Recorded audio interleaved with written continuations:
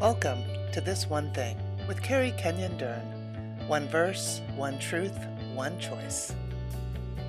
Hi everyone, welcome to This One Thing. You're probably recognizing this is not the voice of Carrie Kenyon Dern. This is Crystal Wright, and I'm here with Melina Puente. Hey, Crystal. And we are unsupervised this week on our own doing the podcast for the first time, which is fun. So thank you for joining us. We're going to be in the Old Testament book of Haggai, chapter 2, verse 4. And before we read that verse, I want to give just a little bit of the storyline, because if you're anything like me, I haven't read this book in quite a while, and so I had to kind of go back and really remember the storyline of what was happening. And Haggai is one of the prophets who is writing during the time of Babylonian exile. So the Israelites had been in captivity, in exile in Babylon for about 70 years. And then another country came in, the country of Persia, and invaded Babylon, took over, and the Persians were a little bit more generous, I guess, to the Israelite people, and they basically gave them the option that any of them that wanted to return to Jerusalem, that they were basically free to go back and to rebuild their lives. And so there were a handful of people that did return to Jerusalem. And during that time, there was two leaders that basically surfaced. There was Zerubbabel, who was the governor of the Israelite people, and he was actually in the line of David. So he was part of that kingdom, the kingly line. And then the second leader that came up during that time was Joshua, and he was the high priest. So they returned to Jerusalem, and when they get back, they get about rebuilding their lives. They're building their homes, they're planting crops, and they're not having a lot of success, but they're very busy about rebuilding their lives. And God comes to them in chapter 1 of Haggai, and he confronts them. And what he says is that you are busy about building your homes, and you've neglected to rebuild my temple. And he calls them to this process of repentance. And amazingly, they did repent, which we don't see always, right? Yes. In the history of Israel or in our own lives. But this is one of the times they actually did repent. And they came into obedience, and they began to focus on rebuilding the temple. And that's where we get into chapter 2. But as they're starting to rebuild the temple, there's this dissatisfaction or disappointment that's starting to raise up in them, because as they're rebuilding, they're remembering back to Solomon's temple and how grand and beautiful and majestic it was. And they're feeling like this temple that they're building is nothing in comparison to that. And so that brings us to verse 4 of chapter 2. And I'm going to read it for us. And this is what it says. But now be strong, O Zerubbabel, declares the Lord. Be strong, O Joshua, son of Jehozadak, the high priest. Be strong, all you people of the land, declares the Lord, and work, for I am with you, declares the Lord. So, Melina, would you be willing, now that I've shared the story, to just pull some truth out of this verse in particular, what God showed you this week? Yeah, definitely. For me, the most significant piece of this particular verse that jumps out is when he says, I am with you. And that's the promise of his presence for not just Zerubbabel and Joshua, but for the people. And he wants to be able to tell them, what I've called you to, I'm with you when you do it. And I feel like obedience is one of the biggest markers that is demonstrated through this chapter for them, and for them to be able to recognize. And I love how it says a little bit earlier in there that they were stirred, their enthusiasm was sparked, like the idea of understanding and realizing that the God of Abraham, Isaac, and Jacob is with them. Like there's this awe and promise of, I'm with you guys, you can do this. And with the obedience piece, and I think sometimes we can get really busy doing our own thing and thinking we're doing what we're supposed to be doing. And for me personally, one experience was getting my master's, and I knew I was supposed to do that, and I'm working on that. And I realized slowly I was isolating myself and not being part of community. I was really just kind of tucking myself away. And it was in that space that I allowed the lie that I am alone and that I just couldn't experience that I am with you, God, kind of thing. And so I was grateful for the friends and the encouragement of those around me who are closest to me to be able to be this truth for me and just like, Melina, be strong. You can do this. Like, God is with you. And it's like just slowly drawing me out. It's like being obedient is good, but being obedient about the things that keep you connected to God's will and what he's asking us to be about. For me, that I am with you through the process. I think if I would have held on to that truth in the midst of working on my master's, that could have been a little more of a sunny place, I guess. Yeah. It was just more of a, wow, this could have been a lot more fun if I would have held on to that truth for me. Thank you for sharing that. I find it interesting that the Lord's intentional to speak directly to the leaders. He speaks directly, he repeats himself, starts with Zerubbabel. I think I'm saying his name right. Yes. And tells them to be strong. Now be strong. And then he goes to Joshua, be strong.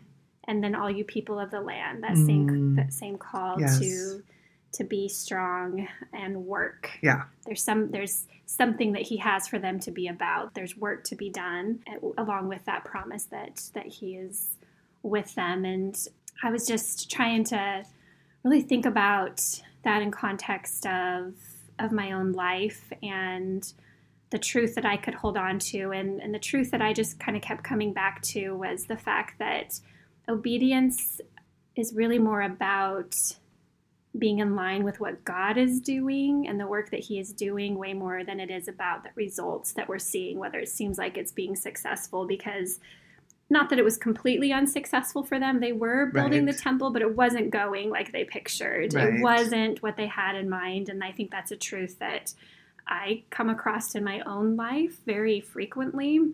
And so I was thinking about that, and also just the idea of kingdom, because in the Old Testament, God worked directly through the people of Israel and established them as a kingdom so that they would worship him and also be basically a witness to the other nations around them of who God really was. And so that's why it was so important to them to return to Jerusalem, because their relationship with God was so closely tied to that promise that he had provided a kingdom for them.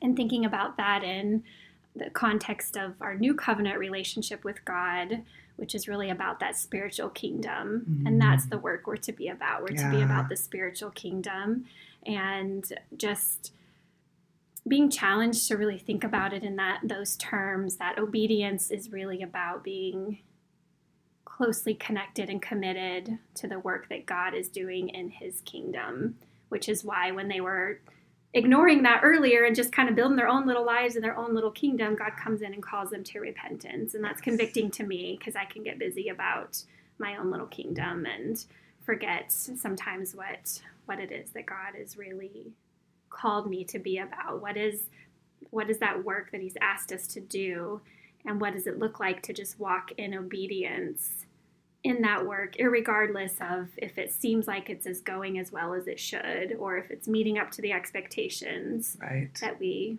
think it is. So, yeah. In that obedience, I believe there's a joy that overflows in us because we're operating in his will. I think operating in that strength and realizing I am in the right place, I am doing the right thing, he is with me, and then you feel like, he's unstoppable, so you can actually do the thing that he's calling you to. Yeah. It's a good reminder for holding on to that joy, and how kind of God to come back even in our rebellion and say, hey, repent, I've got work for you to do, come back in line with what I have for you to do. And he gives us that opportunity. So how can we try to make this into a practical choice of something that we can apply in our lives, or that the listeners can maybe think about? Have you have any personal experience of how you've had to apply this concept? I would say for my choice, the word be strong. Just be strong. Choosing that, because there's a lot of times I don't think I'm strong. And I would say, like, your job, my job. and the newness of all the responsibilities, and just experiencing those moments where I just don't feel strong enough to handle what's coming. And I think to choose to be strong and giving myself a minute to remember he's with me through the process, because I can't be strong at all. Like, I just look around and go, yeah, I can't do that. But to be able to say, be strong. Yeah. And then with that truth right underneath it, with the choice of believing you are with me through this and I can be strong. Thank you.